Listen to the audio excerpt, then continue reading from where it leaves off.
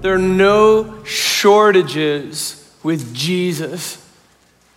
There are no shortages in the gospel itself.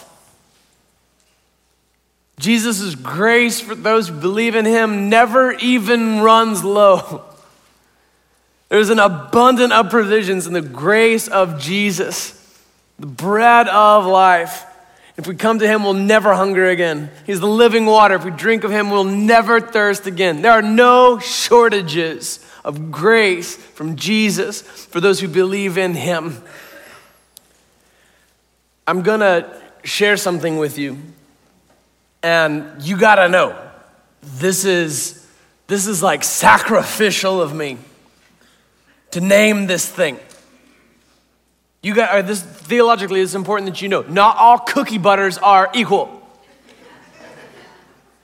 Okay, Trader Joe's cookie butter is pretty good.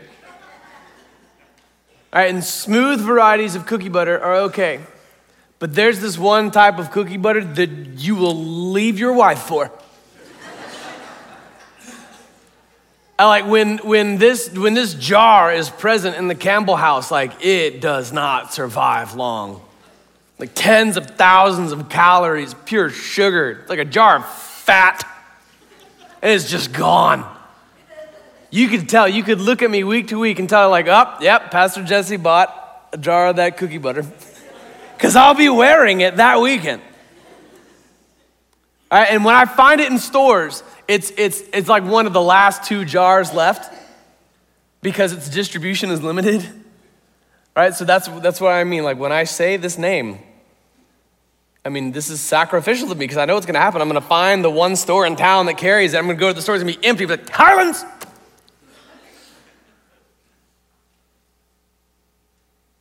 Are you ready? Are you sure? Okay. Biscoff crunchy cookie butter. It's your problem now too. We all share this burden together. It is so ridiculously good. The bakery began as a mom and pop shop in 1932 in Limburg, Belgium. They kind of made it big when they landed the contract with American Airlines when they give you those little cinnamon flavored coffee cookies when you fly with American. Some of you are like, I fly Alaska like a patriot. But when you fly for that lesser airline, American, then you get Biscoff cookies. That's inside the cookie butter. It is ridiculously good. And because they sort of blew up, they're kind of beyond their capacity, and so their distribution is limited. And so it's scarce. And for that reason, this is a big deal for me. I've never told anybody else the name of this because it's so hard to find. The reason that I share that with you is one thing, so that it can help me lose weight. But also to contrast it, the way that we think about the gospel and its power. Like there are no shortages with Jesus. You don't have to worry about that grace running out for you when you share it with somebody else. You don't have to think to yourself like, okay, if I tell somebody else about this, there may not be enough left for me when I come back again. The grace of Jesus, for those who believe in him, is limitless. Never even runs low. He has 0 problems with supply, meeting demand, 0 issues with distribution. There are no shortages of grace with Jesus Christ. Amen. Now, we're coming up on like kind of the last year of Jesus' ministry. Much of the Gospels really focus on that last year.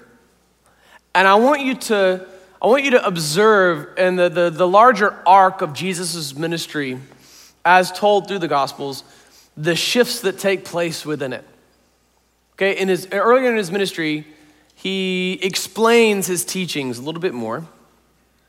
But you're going to see a shift take place where he stops explaining it to the crowds as much and only explains it to his disciples. You're going to see a shift take place where he goes from like healing people and then shushing them about that and like disappearing into the crowd. And he becomes a bit more brazen.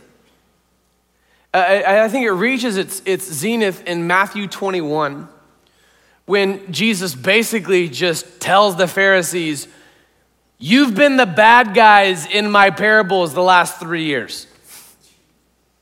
It kind of reaches its peak then. We're not quite there yet, but you're also going to see a shift take place in the crowds that follow Jesus. In this chapter, the crowds are massive. These immense crowds follow Jesus. But then Jesus is going to begin addressing those crowds with a form of skepticism that's interesting to me. He'll say things that would test the faith of the crowd. He'll call the crowd out on their collective phoniness, test their faith, give them a difficult teaching, and watch them disperse, and then even question the people who remain. Are you going to leave too? He would give this difficult teaching, like what I believe was foreshadowing communion, telling a whole crowd of thousands, if you don't eat my flesh and drink my blood, you have no part of me. And the whole crowd's like, it just got weird. I'm out. This is a difficult teaching, the text says. Who can accept it? And there's the disciples. All right. I call arm. And this was revealed to them by the Spirit of God. Like they're the ones that stick around. They're the only ones who remain to see the point of it all. They're the only ones who actually are there when Jesus takes the bread of the Seder meal and says, this is my body. And takes the cup and says, this is my blood. Only those who stuck around when it made no sense got to see how it made sense. And that wasn't always the case with the disciples. You're also going to see a shift take place in the hearts of the disciples. Right? They often don't get it. In fact, we're going to read a story about them being a part of this tremendous miracle, and they just don't get it. They're going to be put to work on something and not get the significance of it. It won't be until the book of Acts that you begin to see the light bulbs finally come on for some of these guys. They totally don't understand it, and I think that's interesting because didn't Jesus say that some people would be, they'd see but not perceive, and hear but not understand? Only by the Spirit of God you have ears to hear what the Spirit is saying here. It sounds like this benign parable, right? It's not, there's more. It looks like a mere physiological miracle. It's not, there's more. I'll make the case for that. Let it not be said of us that we would read the parable of the sower and think to ourselves like, oh, it's a story about casting seed on different types of ground. Got it. And miss the point of it. That we would likewise see, oh, Jesus fed roughly 5,000 people. That's so nice of him. And miss the point. All right, don't miss this. Listen, have spiritual ears to hear what the miracles are saying to the churches. Mark chapter 6, let's look at the first 6 verses, and then we'll skip over what we studied as small groups, and we'll zoom in on verse 30. Mark chapter 6 is on page 841 in the Bible's in the seats with you. He went away from there and came to his hometown, and his disciples followed him. And on the Sabbath, he began to teach in the synagogue, and many who heard him were astonished, saying, where did this man get these things? What is the wisdom given to him? How are such mighty works done by his hands? Is not this the carpenter, the son of Mary and the brother of James and Joseph and Judas and Simon? And are not these his sisters here with us? And they took offense at him.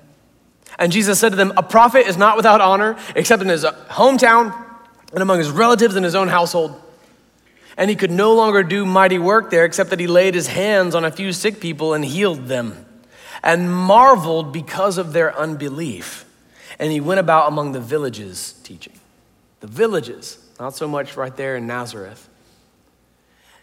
He marveled. Last week we studied one of the two instances in which Jesus marveled, but this has a negative connotation to it. He marveled at their lack of belief. And he only heals a few people. Did you see that? He only heals a few people on his way out the door. It's fascinating to me.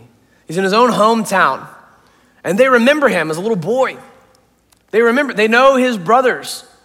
They know his sisters. They know Mary and Joseph. They know that he's a carpenter. Where did he get these things? Where did these teachings come from? Not actually addressing the teachings themselves, but in an ad hominem attack looking at Jesus himself. Like when I started off in ministry, I began speaking at my old home church. Okay, like there may have been some people who had a hard time taking me seriously. Like, I remember you screaming at the top of your lungs and running full speed through the fellowship hall. And now you're giving me marital advice. Like, I changed your diapers in the nursery. I have a hard time listening to you teach me from Song of Songs. Only in his hometown is a prophet without authority. Now, there's something else here that I thought was interesting. This has no theological significance. I just think it's funny. Jesus had a brother named Joseph. Can you imagine? That is the worst name ever to have. When your half-brother is Jesus. Can you imagine like everybody just being excited to meet him and then having to let them down? No. I'm Joseph. Moving on. Look at verse 30. Let's read one verse and then talk about it real quick. The apostles returned to Jesus and told him all that they had done and taught. All right, for context, Jesus sends his disciples out. So they temporarily become apostles. Anytime you see those three letters, A-P-O, you're seeing an English transliteration of a Greek preposition. The way that prepositions work in the Greek language is you have like these 3 or 4 letter things, these prefixes that you'll stick on the beginnings of words. And that apo preposition means out of, away from. So the apostles are the ones who are sent out. Apostles, apo. This is also the etymology of the term apocrypha, which we use to describe the books that we do not include in the Protestant Bible. Now, your Catholic friends, or some of you who grew up Catholic, would probably bristle at that term, apocrypha, because it's pejorative in nature. It's that we cast those texts out. No, they'll give them more esteem and call them the deuterocanonical texts. So anytime you see apo, as in apocrypha or apostle, you're seeing something that has been sent out. This comes from the Greek preposition, out of. So the apostles are sent out. Then they come back and report to Jesus. Jesus is getting his disciples ready to change the world. This was an early dry run of their ministry. The same thing that would forever change history. Okay, what year is it? All right, why is it the year that it is? Why is it ever the year that it is? Always because we measure time itself now based on its proximity to the birth of Jesus. I know that in secular academia, we tried to change, BC, before Christ, to BCE, before the Christian era. Christ is still there. His name is even still in the term, and we all know what we're measuring around, by the way. It's always the year that it is because it has been that many years minus 1. The Gregorian calendar had no year 0. It just began with 1. We said, that was so cataclysmic, let's just measure time from that forevermore. It is always the year that it is because it's been that many years minus 1 since the birth of Jesus. And these disciples, these ragtag disciples, fishermen, tax collector, a kooky physician, like these would be the ones who would carry the bread of life forward. They would be the ones who carry the gospel message forward and break history in half forevermore. What we just saw was a dry run. You're gonna see Jesus do less and less of the ministry himself and more equipping of the disciples to do the ministry. He even hinted at his very first miracle. When he turned the water to wine, Jesus didn't touch the water. Read the text.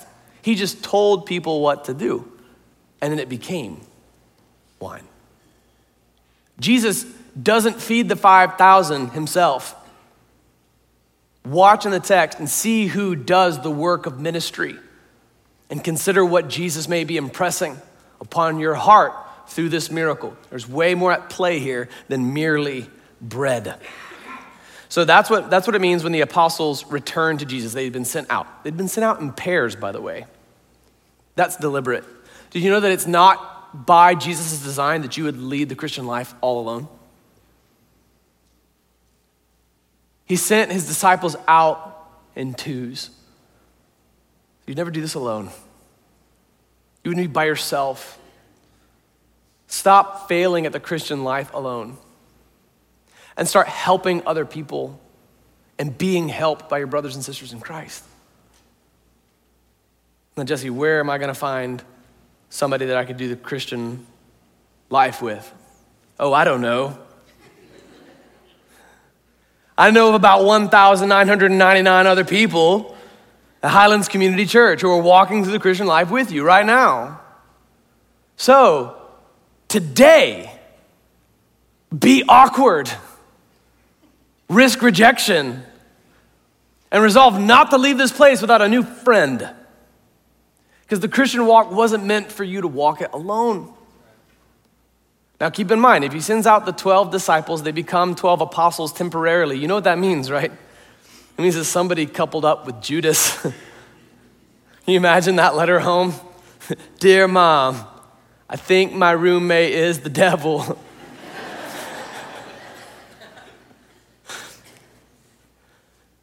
Not everybody you do ministry with is going to be perfect, but the Lord whom you serve is.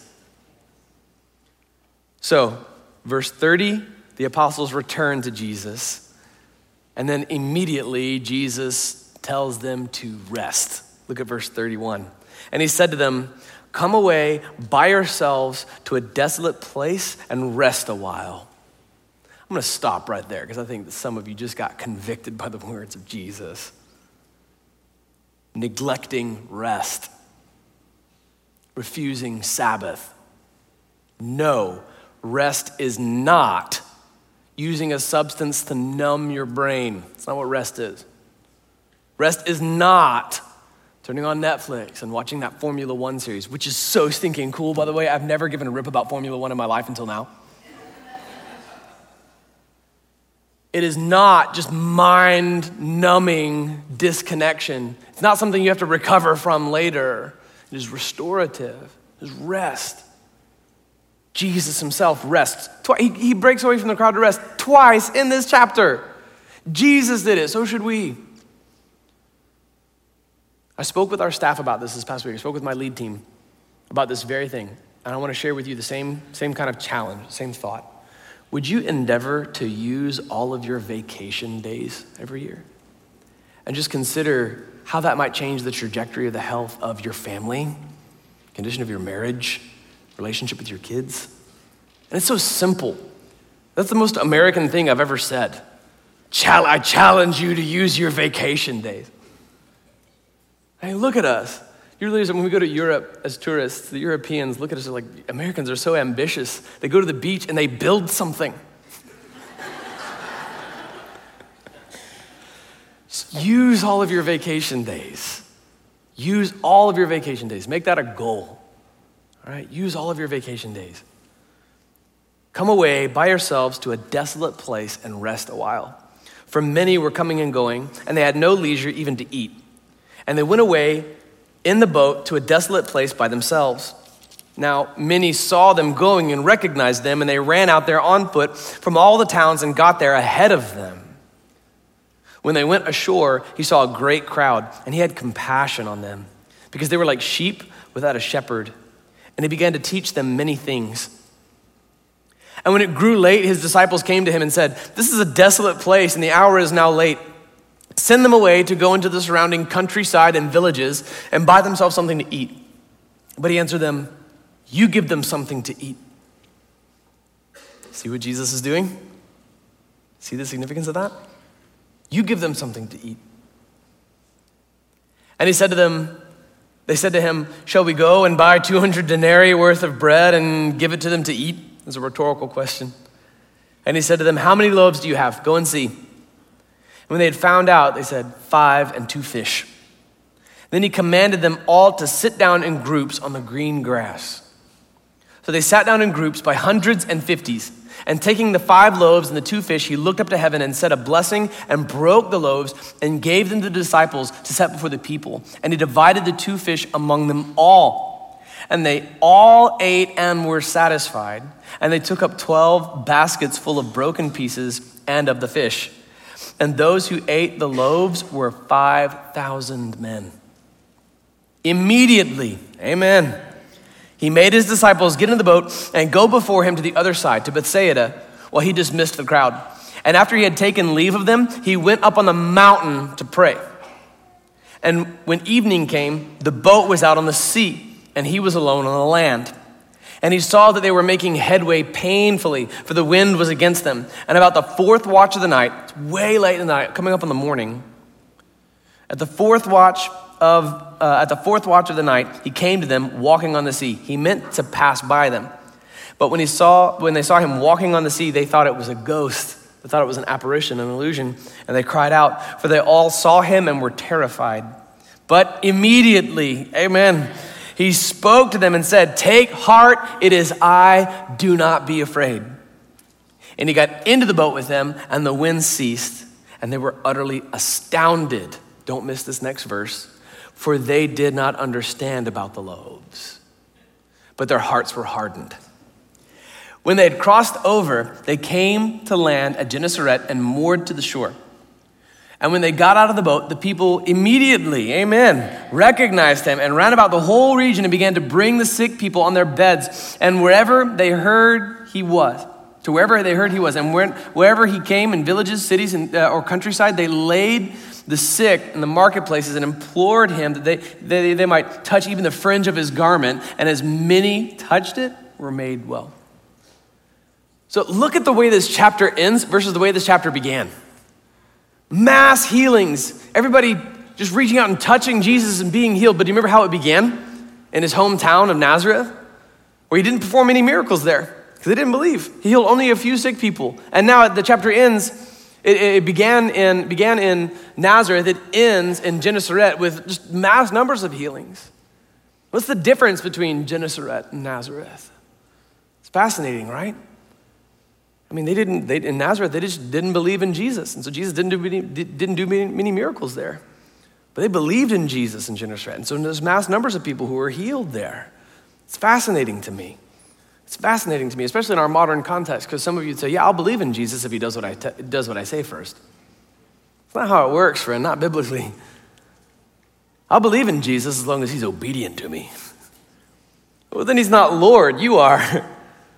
You don't set the terms here for Jesus, you understand? You don't have to abide by the code of conduct that you give him. All right? Look back at this text, piece by piece with me. When we see Jesus have his disciples return to him in verse 30, he has them rest in verse 31 and 32, like they're just rock stars, they get recognized everywhere that they go. And then they come ashore and the crowd is all in this desolate place. You see that in verse 35? It may be difficult to understand at first. In verse 35, the disciples say, this is a desolate place and the hour is now late. What do they mean by desolate? Well, there are no markets nearby. There are no restaurants within reach. It's just nothing but wilderness around them. This is deliberate on Jesus' part. You understand, the feeding of the 5,000 would be way less impressive if there were a Safeway grocery store right at the corner. It'd be way less impressive, way less miraculous if there were a market right next to them. And so his disciples sort of point out the fact that, look, this is a desolate place. Everybody's getting hungry. You've been teaching them a while. Can we just sort of break for a minute there? Because we're like a half a day's walk from Ivar's Fish Market. So they suggested that Jesus wrap things up, but Jesus had set the stage so that he alone would get the glory for what came next. Can anybody relate to that point in the text right now? It looks desolate, and the only way I'm getting through this season of my life is if Jesus provides. Yeah, that's the point. The desolation of the setting of the miracle is what made the miracle miraculous. It's what made Jesus get all of the credit for what followed. He set the stage so that he alone would get the credit for it. And then their question in verse 37, should we go buy 200 denarii worth of bread and give it to him? Just for context, 1 denarius was like a day's wage. So 200 denarii, the plural of denarius, would be like 200 days' wages. Okay, tens of thousands of dollars. That's about how much it would cost just to feed this whole crowd some bread. So just let that place in perspective, the size of this huge crowd. The end of the text says there were about 5,000, but it says 5,000 men. Some of this was because of just a cultural preference for men over women, all in all, in terms of priority. But also it was just efficient. It's just a more efficient way to get an estimate on the size of a crowd. Okay, all 20,000 of you, sit still. Ah, wait, you moved. Right? Just count only the dudes. There are 5,000 of them. So let's say that what percentage of that 5,000 had their wives with them? What percentage of those had their kids with them? How many kids did they have per family? You can see how this number very quickly could grow from 5,000 to 20,000 in size. Just for perspective, how colossal this crowd is. Now, in verse 38, I want to look at Jesus' reasoning. I want to point out the difference between the disciples' perspective and Jesus' perspective. In verse 38, the disciples are pointing out to Jesus everything that they lack. They're pointing to the dearth of resources. They're pointing to the need and the colossal odds against them. But what does Jesus ask? What do you have? What do you actually have? That's what Jesus asked. His emphasis was on what they had, not on what they lacked. Jesus was not intimidated by what they lacked. He asked them what they have, and he used it so that he got the glory for it. All right, the whole inadequacy of their own resources is part of the point. Do you see this at work in Old Testament narratives? Part of the whole reason that David was God's anointed was because he was the runt. Part of the reason that Moses was chosen to lead Israel was because he could barely walk or speak. So that God gets the glory, not us. That's the point. Jesus pointed to what they had and not what they lacked. This is the juncture, this is the fork in the road, whereupon you will either get this story or not. Is this story about just bread and fish, or is there something more? John 6, verse 35, Jesus said to them, I am the bread of life. Whoever comes to me shall not hunger, and whoever believes in me shall never thirst. This is not merely bread. This is symbolic of Jesus himself and the gospel itself. Do you remember when Jesus called some of these disciples? Some of them were fishing. In Matthew 4:19 and Mark 1:17, Jesus said, follow me and I'll make you fishers of men. Do you think it's significant that these disciples are symbolically carrying out fish to the people and bread to the people? I believe it's a picture of them sharing the gospel with the crowd. I believe it's a dress rehearsal for what would follow after the death and burial and resurrection and ascension of Jesus. Because historically, that's what happened. They carried it to thousands, and the thousands carried it to thousands. And we're on the opposite side of the planet right now from where these events took place, talking about it 2,000 years later. This whole miracle is a picture of the explosion of the gospel after the ascension of Jesus into heaven. It's not just bread. It's not just fish. Do not merely let your mind be blown by this text. If all you walk away with is a mind that's blown by a miracle, you've woefully underestimated the text. It is not merely a story about miraculous provision. It is a commissioning. It puts us to work. It demonstrates for us what we are to do. Now, with whom will you identify in the text? The crowd who feast on the gospel, or the disciples who carry the bread and fish to the people? This is all intentional. Verse 39, it's rare for Mark to be the detail-oriented gospel writer, but he points out something that the other gospel writers don't include. This is the one miracle that's present in all four gospels. And Mark, usually our ever-to-the-point succinct writer, points out the fact that the grass is green. This miracle takes place at springtime. Can anybody relate to that context? Washington is the most beautiful state in the U.S. I said it.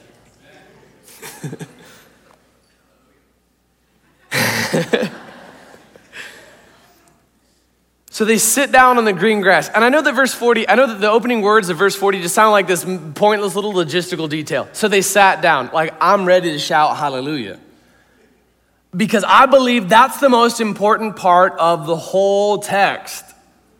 All right, replay it in your head. Picture it like thousands of people, 5 loaves and 2 fish, and then Jesus says, okay, sit down. And so they sit. Do you see what I mean? Like, it's woefully inadequate. That's obviously not going to feed everybody. I believe they sat down expecting Jesus to do something awesome. That's why I think this is the most important line of the whole story. I don't understand what you're gonna do, Jesus. I'm just gonna go along with it. You understand? Like, Jesus, you didn't even answer my question, but I'm gonna sit down. Do you see that? How many of you likewise are in this place where like, I don't understand this part of the Bible. I don't really get it. I'm just gonna sit. I'm gonna know that you're good. I'm gonna trust you. I'm gonna trust that you're gonna do something that I can't see coming yet. Jesus, I have a lot of questions and you haven't answered them, but I'm gonna obey you. Do you see that? Verse 40 is more than a logistical detail. It's the group of thousands of people just sitting expectantly because it made no sense to sit unless you believe that Jesus was about to do something awesome. Now look at verse 41. Look at it closely and tell me, who does the work of ministry in this miracle? Who distributes the food according to verse 41? The disciples.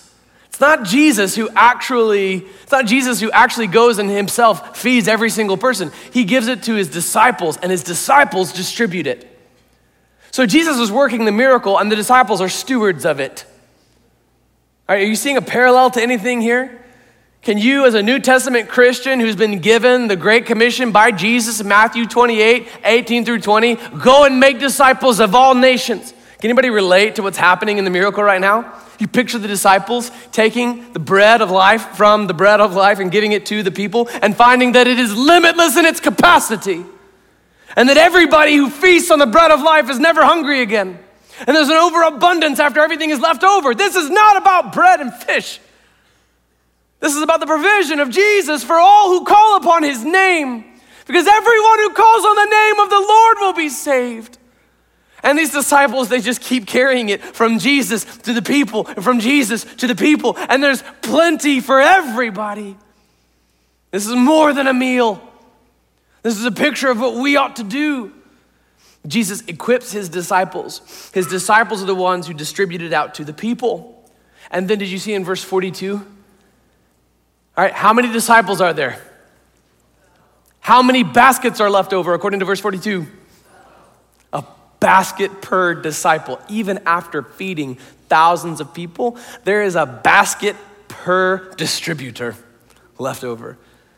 There is more than enough grace for you. It's not like Biscoff crunchy cookie butter, okay? You're not gonna have to worry about this running out. You can share it and share it and share it and share it, and there's still a feast of grace for you too. Do you understand? He's not gonna run short. There's no shortages of grace from Jesus.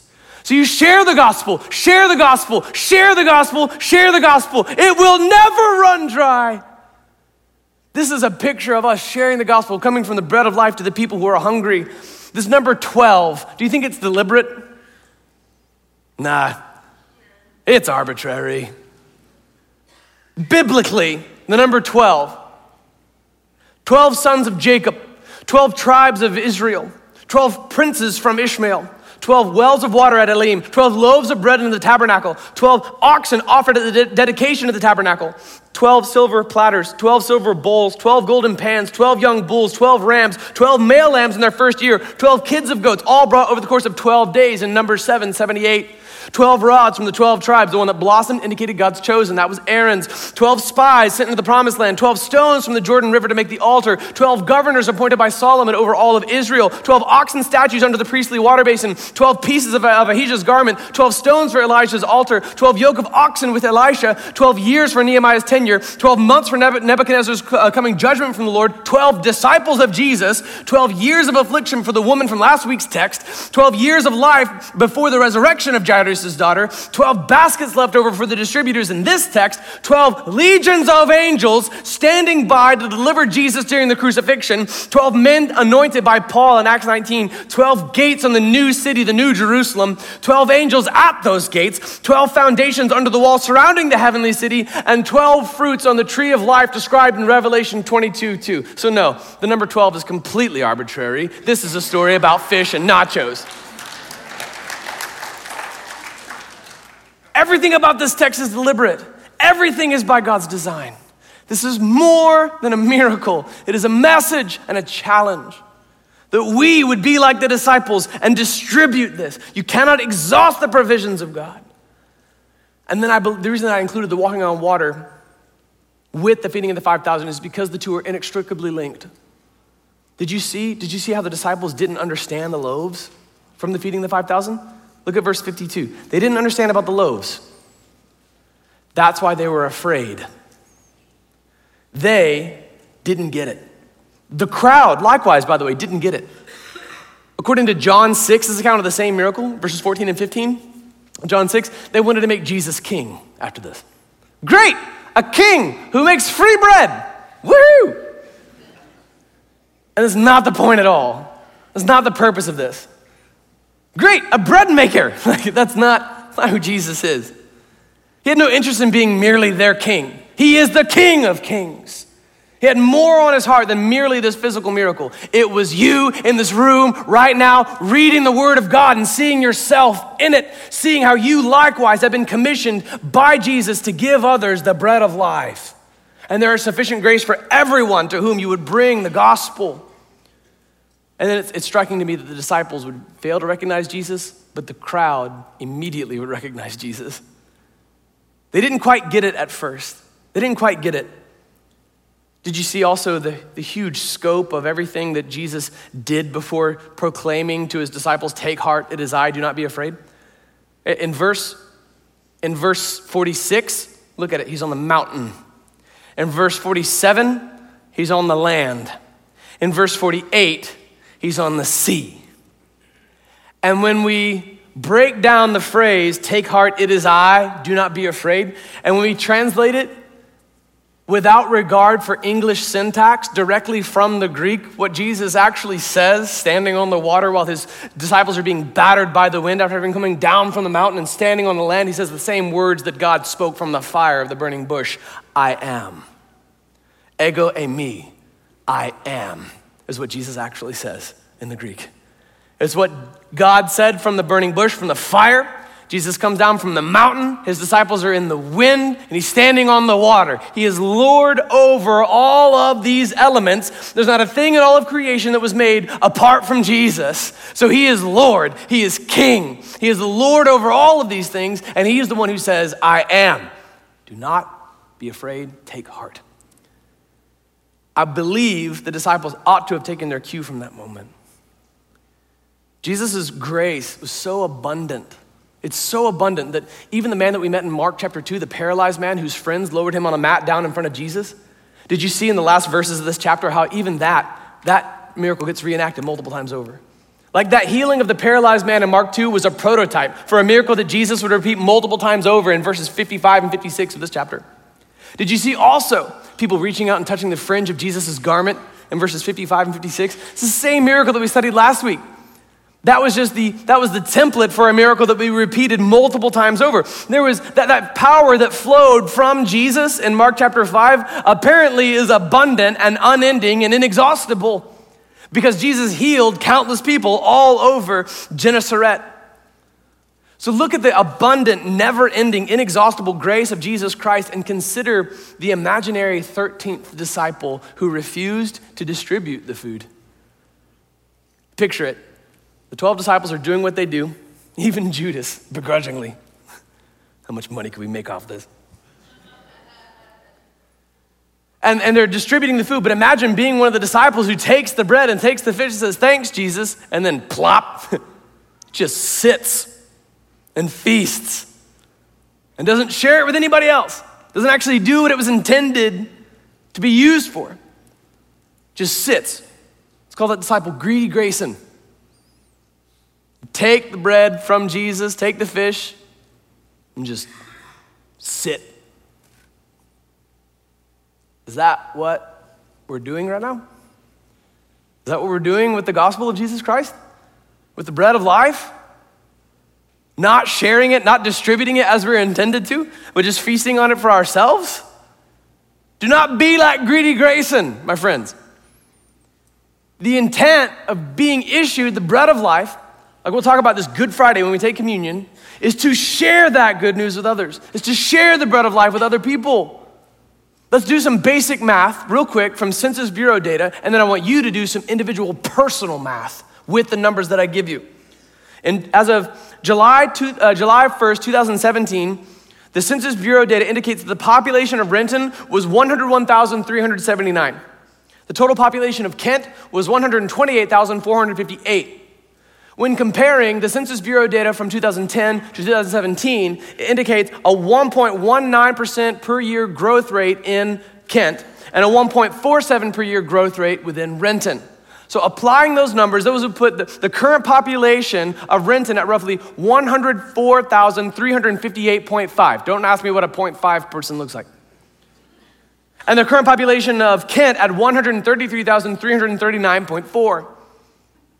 Now, when you take the combined populations of Renton and Kent, and you apply the same basic math that was used here at the feeding of the 5,000, wherein the crowd broke up into groups of 50s, because that's what you do in Jewish festivals.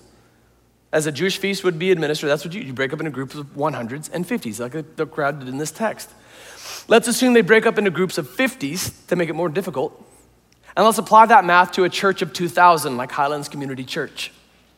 Each of the disciples distributing food to a crowd of 20,000 would have to bring the bread to 33.3 repeating groups in order to feed all 20,000, if the crowd were 20,000. If the crowd really were only 5,000, that's 8.3 repeating groups they had to bring bread and fish to.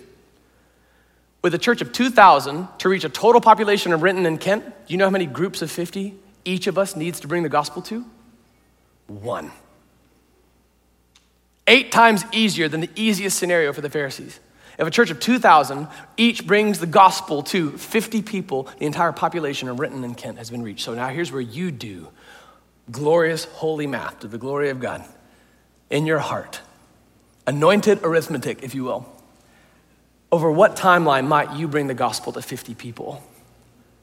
Could you share the gospel with 50 people in the course of a year? Yeah, and have 2 weeks off. Over what timeline might you share the gospel with 50 people? Remember the parable of the sower. What did we learn in Mark 4? All right, you don't determine the type of soil.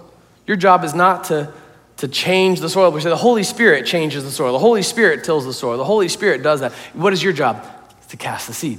It's to share the gospel. The point of the feeding of the 5,000 was not that Jesus fed people. It was that he put his disciples to work giving the bread of life that is over and abundant and never ending to the people who needed it, the people who were scattered like sheep without a shepherd. Does that sound like the culture of Seattle right now? Can you think of a church that's filled with the Holy Spirit of God, that studies the Word of God book by book, where people are gifted by the Holy Spirit of God and know the gospel of Jesus Christ and can go out and share that with them over and abundantly, and it never runs dry and it never runs out? I can.